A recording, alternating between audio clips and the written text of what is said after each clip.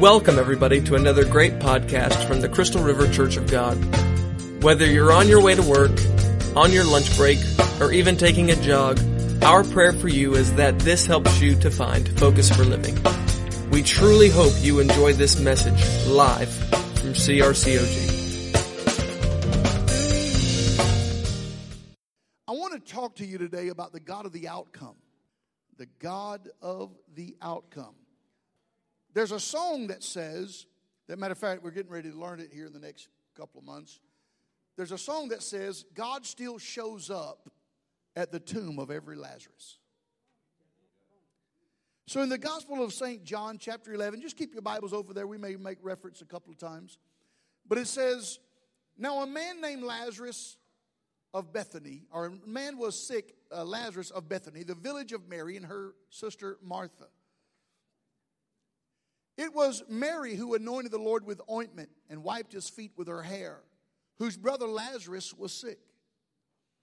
So the sisters sent word to him and saying, Lord, behold, he whom you love is sick. But when Jesus heard this, he said, this sickness is not to the end of death, but for the glory of God, so that the Son of God may be glorified by it. So that the Son of God may be glorified by it. One translation said, so that the Son of God may be glorified through it. Through it. So everybody has a Lazarus, and we want to bring these things into focus about Lazarus. Because the word Lazarus literally means the one whom God helps. Lazarus means the one whom God helps. And Jesus, the backstory is Jesus liked visiting Mary and Martha. I believe that he was a regular, normal preacher in the sense that he loved good cooking. And Martha was a good cook, and Mary would sit at his feet and be discipled, and he loved Lazarus, and so he would go by there and visit with them. Certainly rabbinical writings and history tells us he would go there quite often to rest himself. And so Martha issues a request to Jesus that just simply says that my brother is sick, the man whom you love, would you come and pray for him? And so Martha issues this request, Lord, the one that you have, the one that you love is sick. And so I really like how she says it. Everything up to this point makes sense. Everything in verse 1, 2, 3, 4, it makes sense. You get sick, you call for Jesus, for him to come and pray the prayer of faith so that you may be made whole. When we get sick, I hope that you pray. I hope that you ask Jesus to touch you just like they did. But they asked Jesus to literally come there and touch him. And so that's where we're at. And so he would visit them, he would help them, and so certainly it's in his nature to help him. But the next two verses doesn't make sense to me. Because verse number 5 says this. It says, now Jesus loved Martha and her sister and Lazarus. So when he heard that Lazarus was sick, he stayed where he was for 2 more days. Now, I began to lose track right there. Oh, Lord Jesus, come help me. Come help my brother, he's sick. And so, verse number 6, so when he heard that Lazarus was sick, he stayed where he was 2 more days. Now, that doesn't sound like a friend to me. I need you. I'll be there a few more days. I'm about to die. Oh, you'll be all right. I'm on my last leg. You'll be all right. Yeah, I'll be all right. I'll be there in a little while. So now this doesn't make sense to me. And some of you here today are dealing with things in your life that just doesn't make sense anymore. I mean, we've never lived through what we're living through. And after a while, you just get a little numb about what's happening around you. And you begin to think that nothing is making sense. And this is what I want to speak to you, because it would be one thing for the Bible to say that Jesus loved them, or he loved them, but he stayed 2 more days. That would mean he loved them, but there was something else he had to do. But what it says is that I loved you, so therefore I stayed 2 more days. I loved you, so I didn't come to you.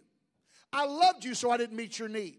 I loved you, so I left you in the dilapidated state that you were in. Jesus loved them, so he did not come. So here's point number 1, if you're taking notes, is this, and you can find them on YouVersion. But point number 1 is God's job is outcome. Our job is process. Now, if I had the ability, I would like to control my own outcome. But if I did that, I would probably be a spoiled brat instead of the person I am.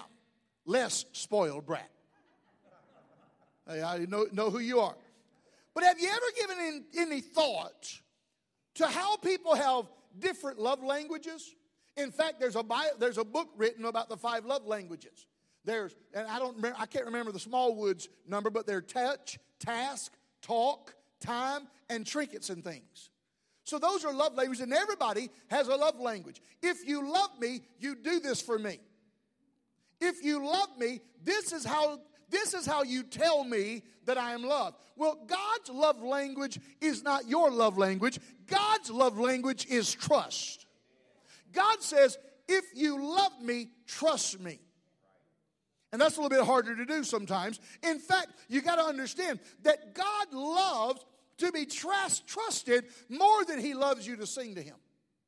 He loves to be trusted more than you wear a cross on your clothes or a honk if you love Jesus bumper sticker.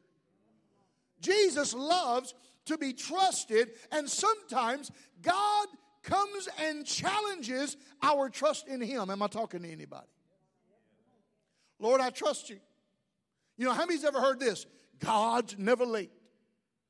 And I think he's lost a few times to be early. God's never late. Well, whose calendar are you checking on? Because in my opinion, he's late right now. I know y'all don't want to talk like that because you're Christians. I'm just trying to be real. But we often equate love with comfort. Did you hear that? We equate love with comfort, but God equates love with trust. If you love me, trust me. And if we're not studious and don't pay attention, we'll begin to confuse our human definition of love with divine definition of love. If you love me, you'll do this, that, and the other thing for me. But God doesn't look at love that way. Love, that is not simply an action, but it is the essence of who God is. That God is God no matter what. You see, I've been serving God long enough. Even when I don't think that he loves me, I know that he does. See, how do you explain his actions? When God does stuff like this. He loved them and he received their possibility or their hospitality. But when it comes time to help them, he stayed away another 2 days. Why? Because he loved them. Now, I'm struggling with this a little bit. Anybody else ever struggle with this? Because, you know, how many of you have said words like this? They said they would be there for me, but they were not. They told me to call anytime, but when I called at 3 o'clock, they said they didn't have time. You don't know what's going on the other end. Now, we find every day in our lives the difference between our job and God's job. Our job is process, but God's job is outcome. And now let me help some of you right here. It's the next slide, I believe, Ryan. The longer that you think you can control the outcomes of people, the circumstances in your life, the more frustrated you will be in this journey in your faith. I want to control it all. Well, that's not. No, you got to trust God with the control. Because many of us have been taught. I don't think I have this on a slide, but I got to share this with you. But I do. I'm better than I thought I was. Many of us have been taught that faith is a way to control outcomes. If I just have faith, I'll have the outcome I want. That's not faith. That's manipulation. God, if I do this, if I do that, and I do that, then you have to do this. No, God doesn't have to do anything. He doesn't have to pay. He doesn't have to even pay taxes. He doesn't have to do anything. You see, but many of us have been taught that. And where the math works like this is what we've been taught. That if you pray this and do that, and you can expect this and you can expect that. But everybody in here has a Lazarus. And the Lazarus factor is the thing in your life that made this formula fall apart. Wait a minute, I'm a Christian and my spouse is a Christian and we're still having trouble. The Lord told me to marry this person, and we're still having trouble. I've used that a couple of times. Lord, this woman you gave me. And to God be the glory, my wife's been doing really great. She just decided one more week out of church, and because she'd been sick for so long, she hadn't had a fever in about 10 days, but she's doing better. She's back to herself, and so she'll be back with us shortly. So thank you guys for praying for my wife. She's been sick. Well, what did she have? I don't know. She was sick. Didn't you get her tested? No, I didn't. Why? Because what they going to do?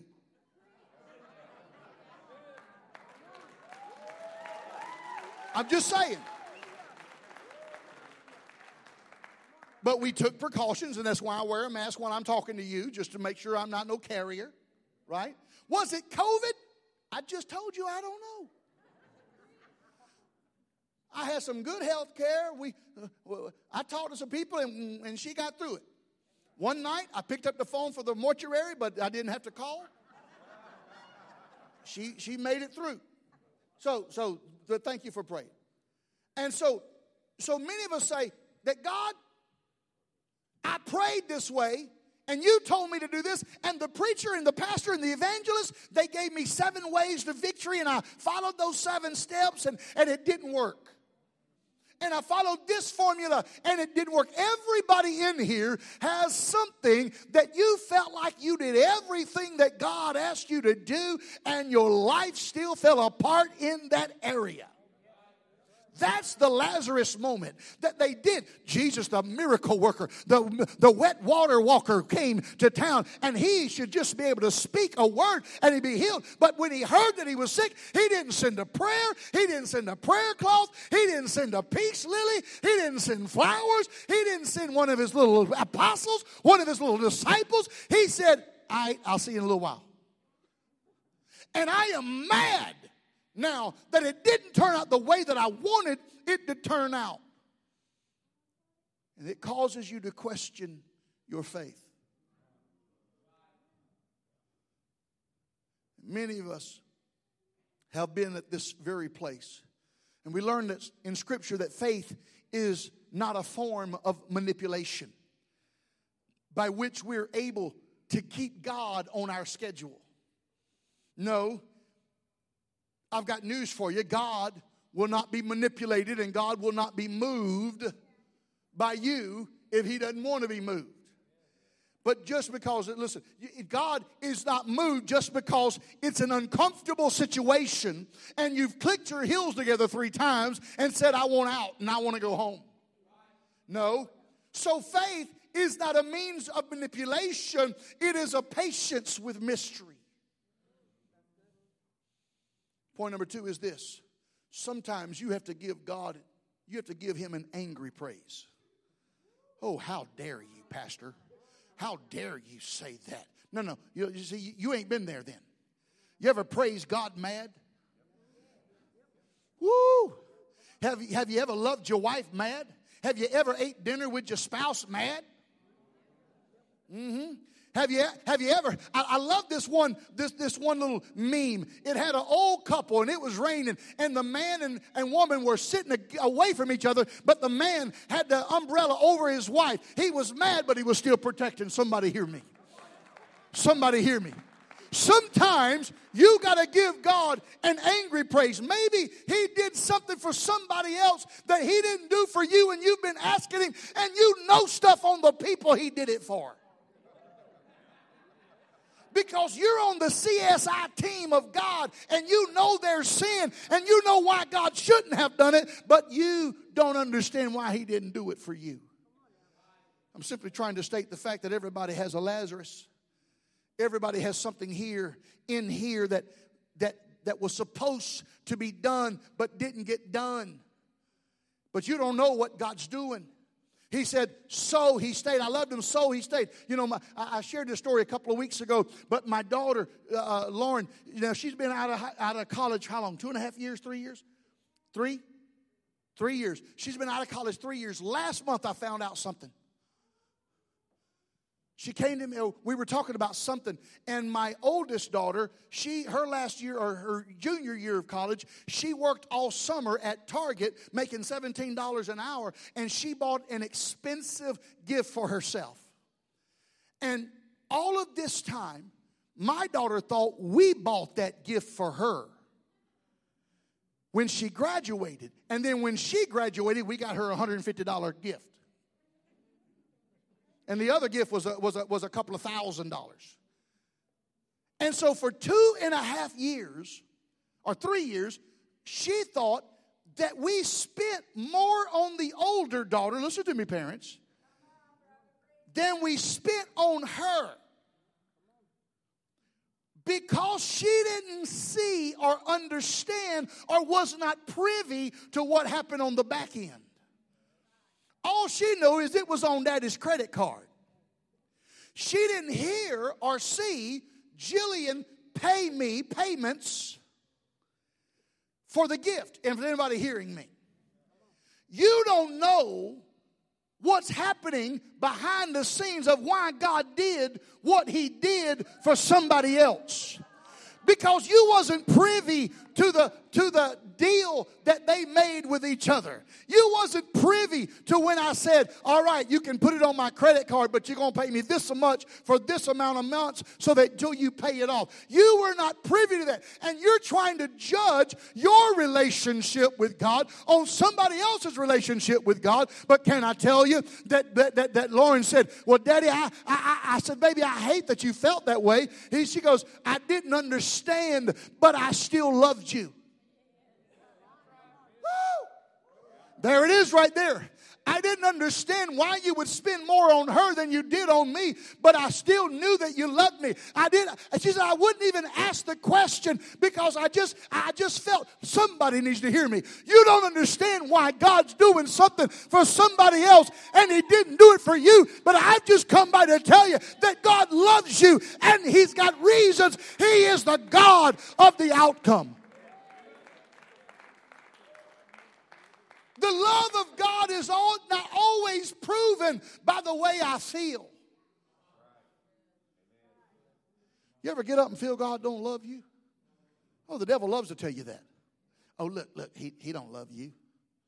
He don't love you. Look here. He don't love you. The love of God is proven by the way I deal with his perceived absence. Let that sink in for a moment. The love of God is proven by the way I deal. How does he know I love him? Because I love him when I can't feel him.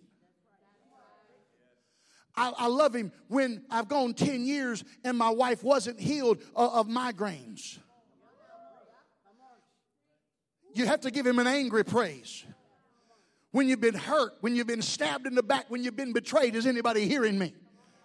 When things didn't work out the way that you thought they ought to work out and God didn't do what you thought he ought to do, but you still praise him. Sometimes you got to give him an angry praise and say, God, I will worship you. I will praise you because it's not about the outcome. I'm not responsible for it. It is yours. But what I'm responsible for is the process.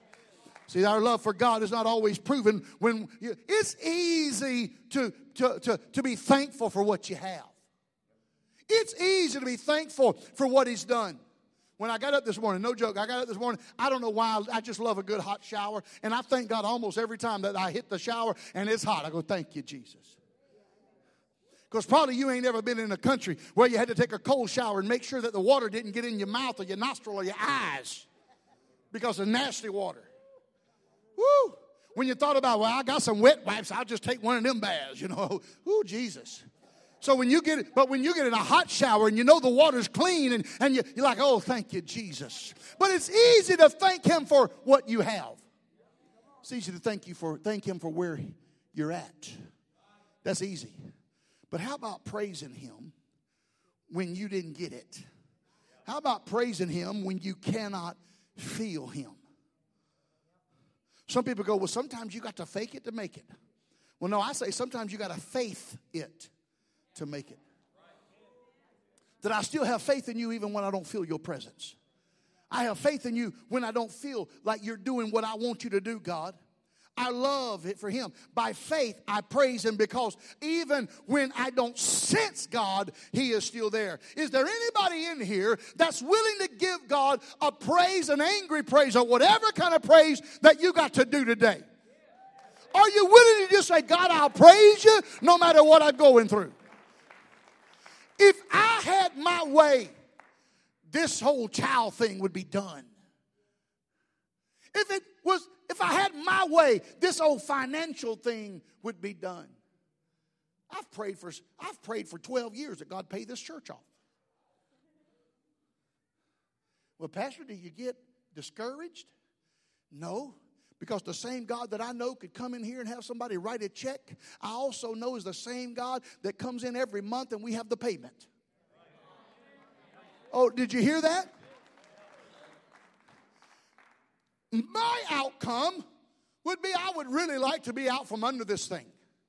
But God's outcome, I don't know why, maybe, I'm not saying it is, maybe it's I need you to have monthly faith instead of one-time faith. I need you to have everyday faith instead of just one-time faith. I need you to have faith on every day, not just on one day. I need you to have faith every day, not just for that one thing. If I did the one thing, you might lose out. But if you got to have faith each and every day, I got to have faith just to make it. Oh my God, somebody hear me. Jesus, I'm depressed. Jesus, I can barely breathe right now. I feel all alone. Jesus, I need to know how to make a decision on this subject. Have you ever had a prayer that just hit the ceiling and didn't go anywhere? Just bounced back. Felt like it went up your nose and right out your mouth and up your nose. Didn't go anywhere. A prayer that bounced right back. Now I want you to hear something. I want you to hear this. You can have great faith and still be frustrated.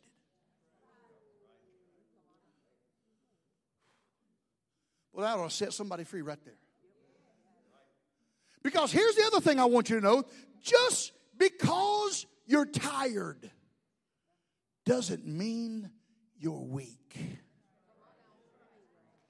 Even a muscle-bound health fanatic like myself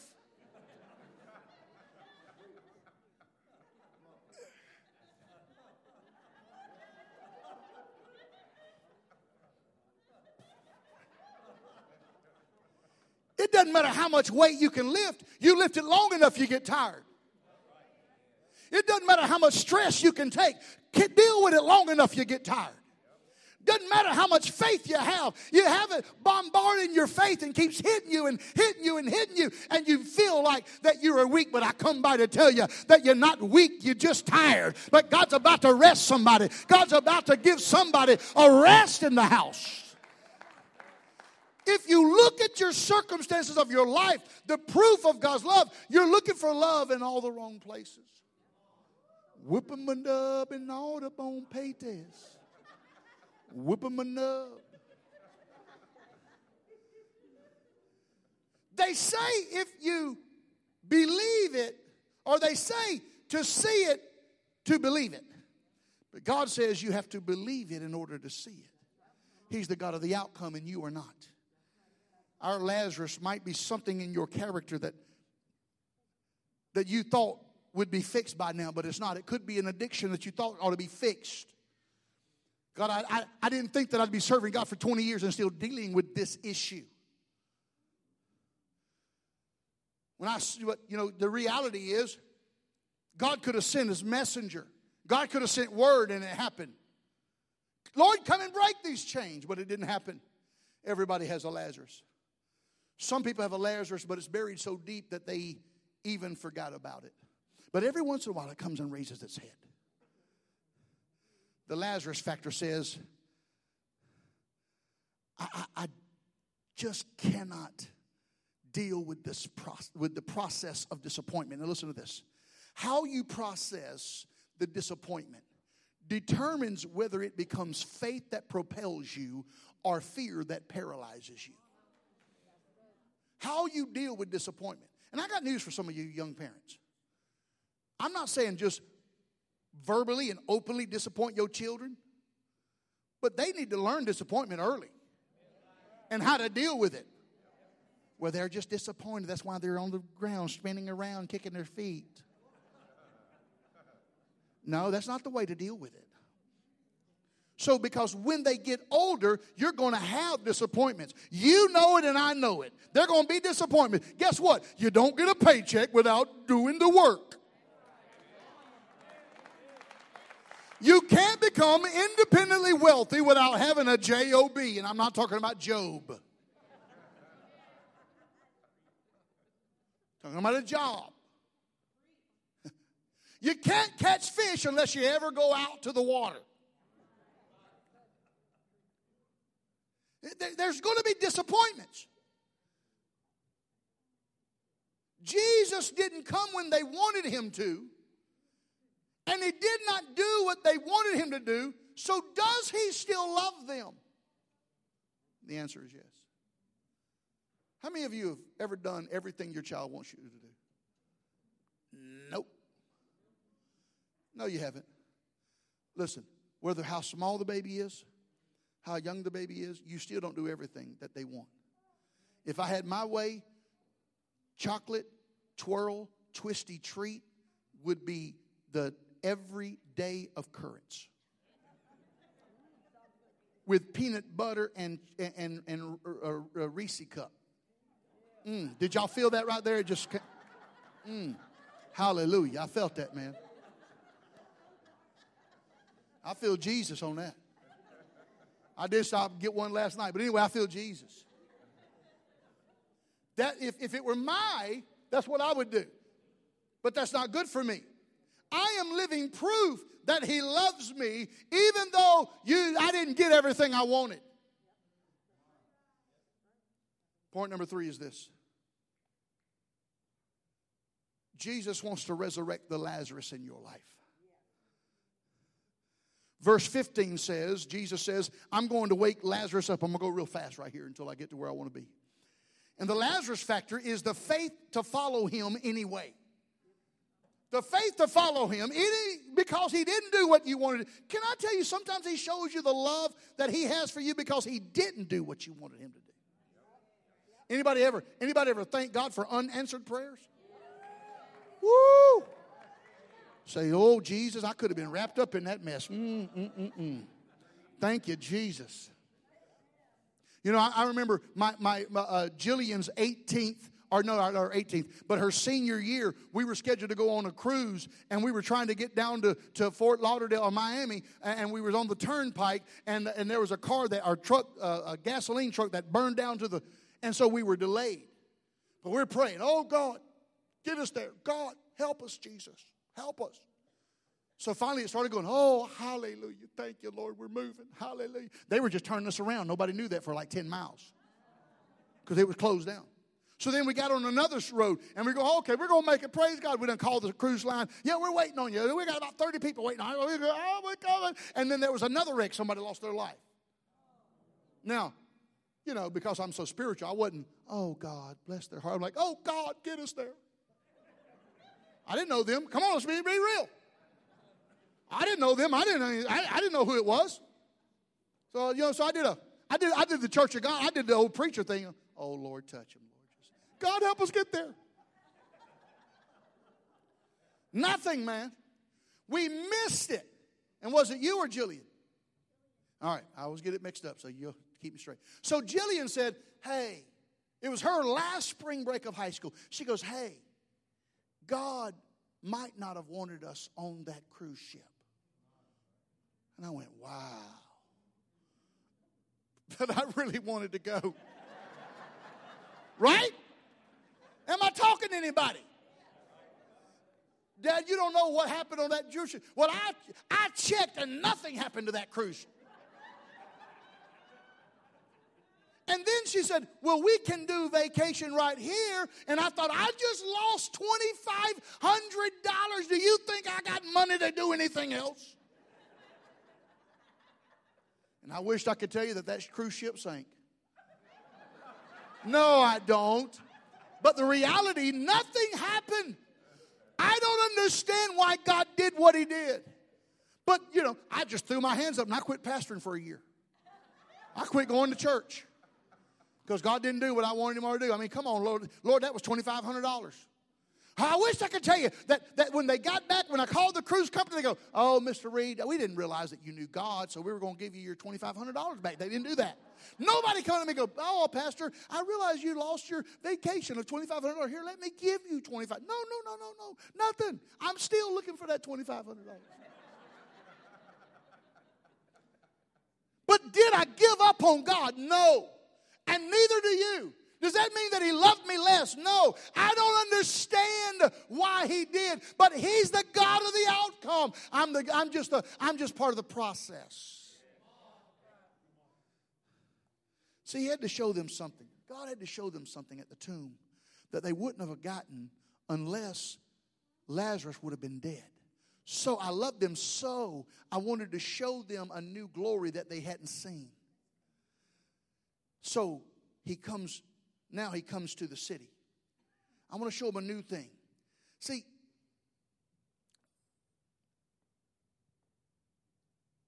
he wants to show you his demonstration of power in a way that you've never seen it. And verse 17 says that he came to the city. Now, here's something that you need to understand.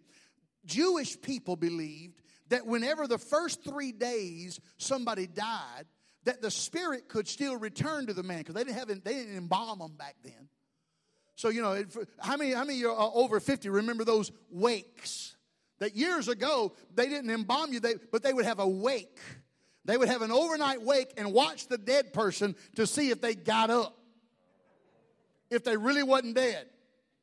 If that ever happened at a wake I'm at, they're going to have a funeral. It's going to be mine. So they would wait 3 days. So Jesus knew that if he came within those 3 days, then they would believe that he really wasn't dead. But on the fourth day, it was a superstition, it wasn't real. But on the fourth day, they knew that they believed that he was dead. So Jesus comes strolling in on the fourth day. Is God waiting past your expectation so that his strength can kick in with a new velocity? Is he waiting past your expectation point? Because there are some things in lives Jesus can only do. Verse 21, we all have different ways of dealing with disappointment. Martha went in, and when they heard that Jesus was there, Martha, the Bible said, ran out to Jesus. But not Mary.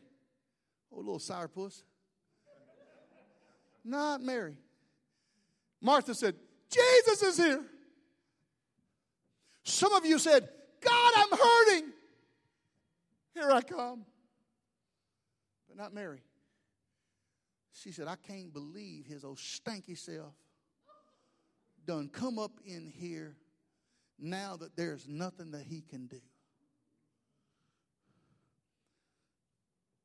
See, some want to meet disappointment at the gate because they were disappointed in Jesus. He didn't come. He didn't return their call when they thought they ought to got it. He wasn't there for them. Some of us jump in the bed and roll up the covers. Some of us quit church. Some of us lean into God and say, I need you more now than I've ever did. And so Martha ran to the gate where Jesus was. But look at Martha's perspective. Lord, you came when I cooked, but you won't come when I cry. You came when I cooked, but you didn't come when I cried. Why didn't you take care of this situation? And if you did, I wouldn't be grieving. For us, I'm talking about dealing with something in your life that died. Oh, you're still going through the motions. You're still going through your agenda, but your passion is not there like it once was. Jesus, you didn't do what I wanted you to do. But what Martha said is, it doesn't change my perception of you. You're still God. And I'm still here. And that's a great way to be. Now listen to me closely. The most godly, I think is my next one. The most godly prayer that you can pray is the most honest prayer that you can pray. See, we try to get all spiritual. Oh, our heavenly Father, if it beeth thy will, that thou grantest me, my beloved, whatever, you know. But God just wants you to be honest. Have you ever told God, Lord, I don't really feel like praying right now. I've done that. God, I don't feel like praying. Well, what are you doing, Pastor? I'm praying. Why? Because praying is talking to God. But it ain't praying in King James Version. It ain't praying in victory. It ain't praying on cloud nine. I'm praying out of frustration. I'm praising out of anger. Come on, somebody. God, how dare you? I've actually said this to God. Because one time the Lord, in my opinion, called me religious.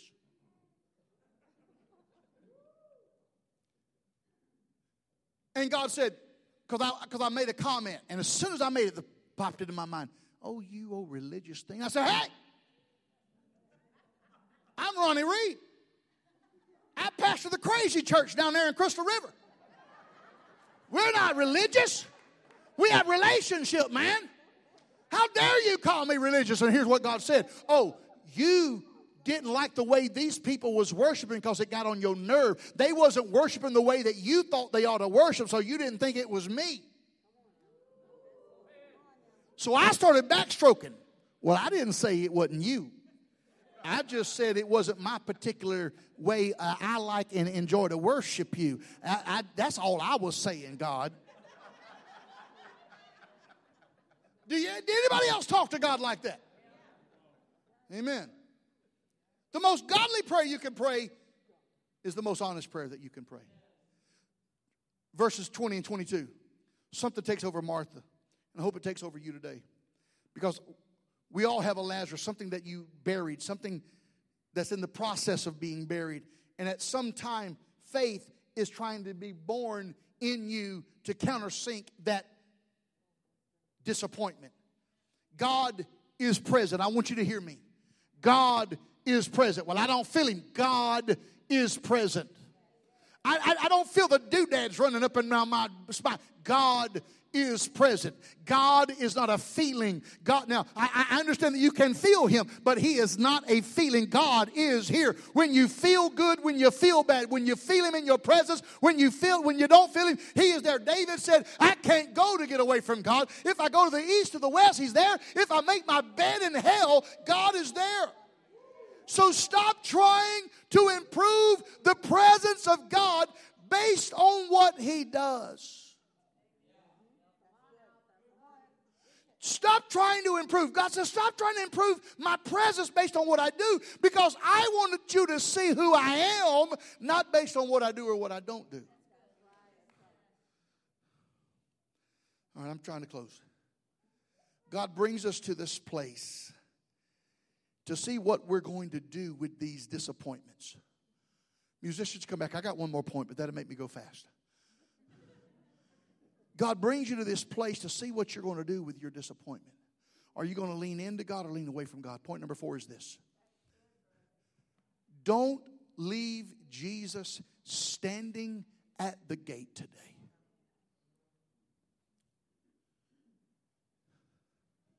You know, I think that it's interesting that Jesus came to the gate. Martha met him there and stayed there, though. Martha met him at the gate, and although she was disappointed, she had not experienced the miracle that she so desperately needed, but she still recognized his deity, that he's still God. So He'll stand where you need Him to stand. What do you mean by that? Like this? That He'll only come as far as you're willing to let Him in. You want God to stay out of your business? He will.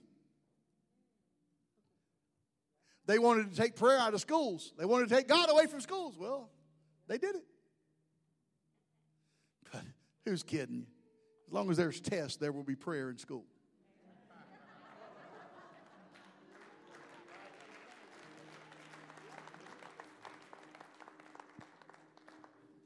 But you know what? They didn't take prayer out of the home.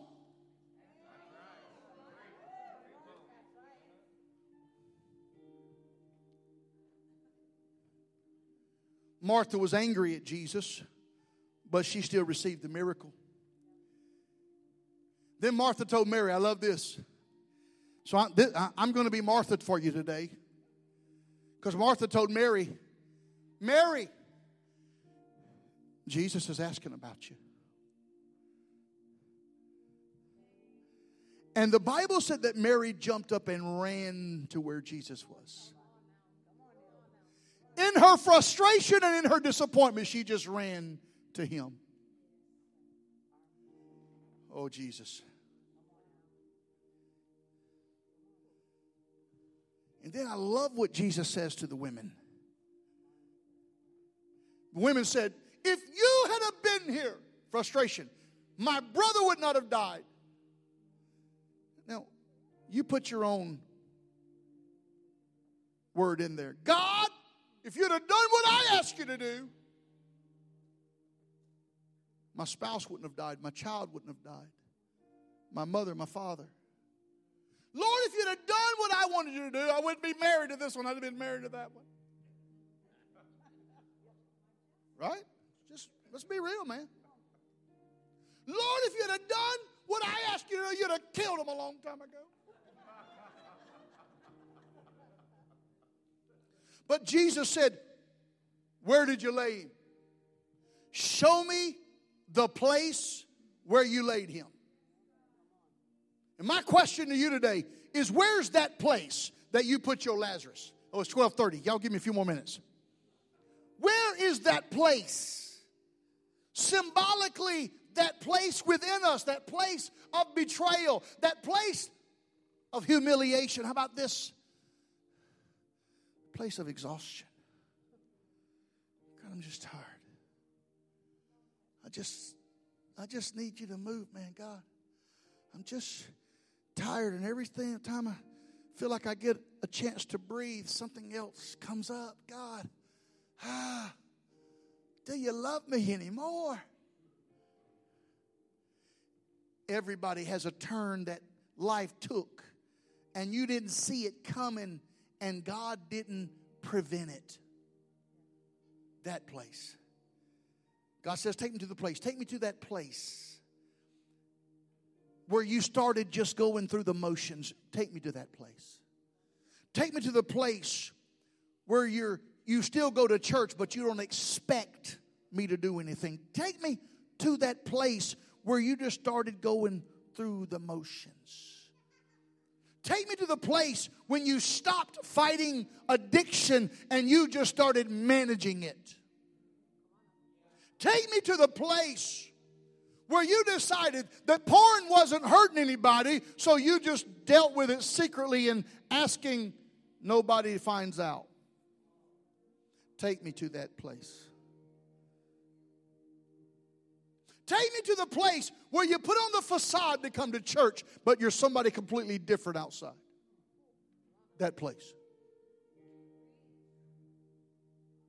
Take me to the place where you don't think people can handle who you really are, so you put on the facade.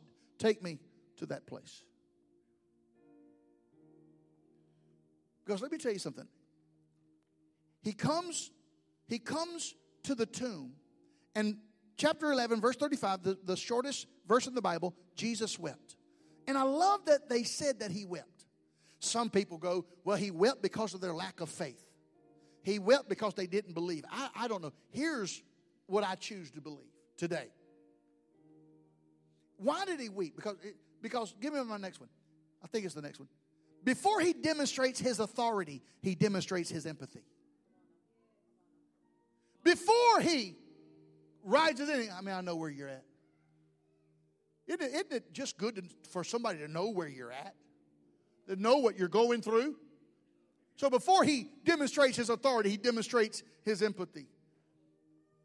He wants you to know that he is with us while we're waiting. He is right there.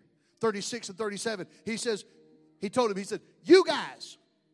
I think he's Southern. He said, y'all, take the stone away. And they do. The stone across the entrance represents the stone that's covering your heart today, that you won't let Jesus in. Something that he could have done himself. He could have. But until you open up yourself to the possibility that God can heal my Lazarus, then you're never going to be healed. Of course, he went there and with a loud voice, he said, Lazarus, come forth. Lazarus, come out. Because he's the God of the outcome. He showed up at the spot. And he's still showing up at the tomb of every Lazarus. God said, I'm with you always. And that with you always is a double negative. It means never, no never. I'll never leave you nor forsake you. Would you just bow your heads with me?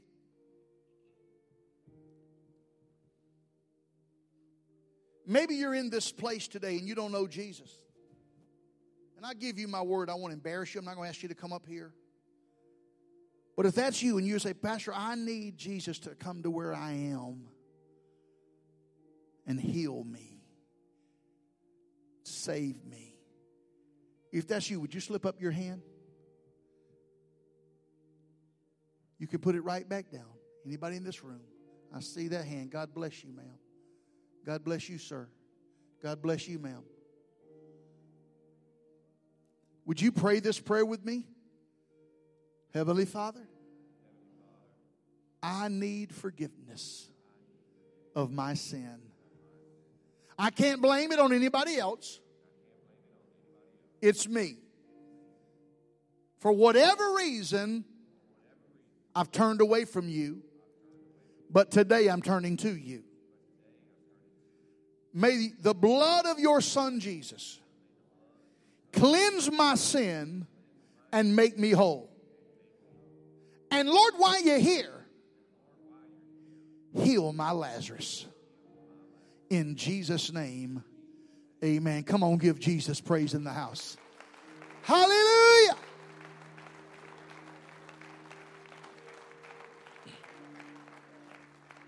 You know, I had planned to do another song today called I Held On. I did it Wednesday night, but during the early service, I thought that this song would be appropriate, and I just want you to listen to it for just a moment. Spirit Life Team, would you come? And if you need prayer as we sing this song, would you just step out? Singers, come help me. Here, y'all come up on front. Y'all come on, John. Come out over here. I need you. Oh, you done got your own microphone, huh? Okay. She's like, no. Thank you. But listen to the words of this song. Walking around these walls, I thought by now they'd fall. But you have never failed me yet.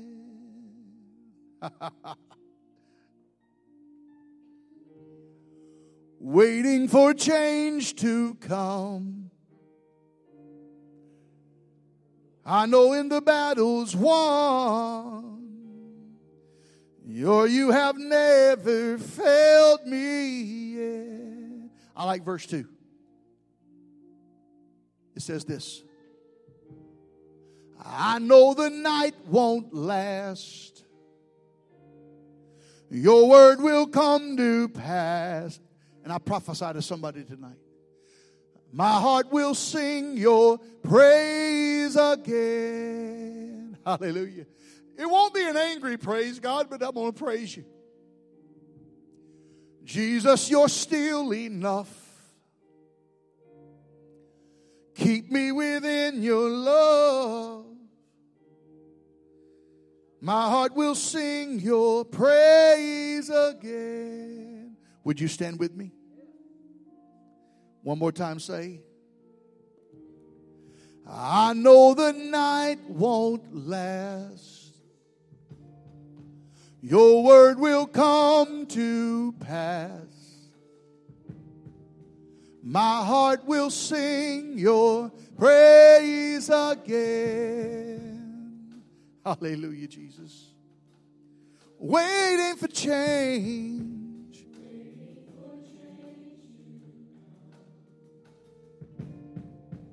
Knowing the battle's won.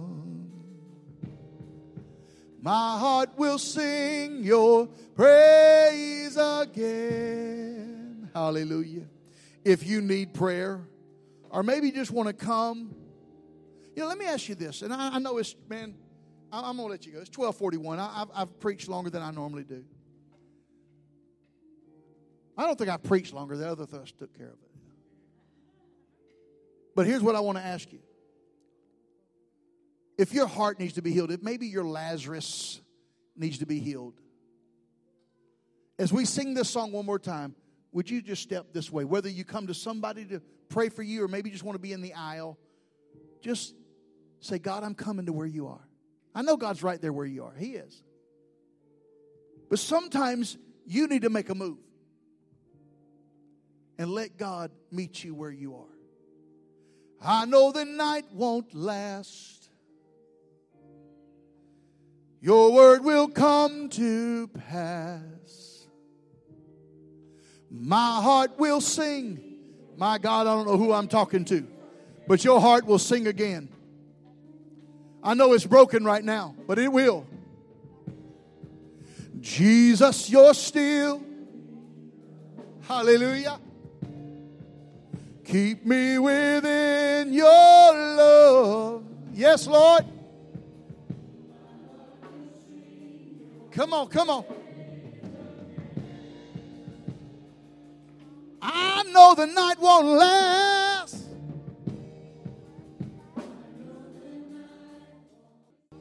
Father, I pray over this congregation today that you visit every Lazarus. And that, God, you would resurrect and heal what needs to be healed so that they may have victory in every aspect in Jesus' name. And the church declared, amen. God bless you. We're going to minister around the altars. You may be dismissed. We'll see you Wednesday night.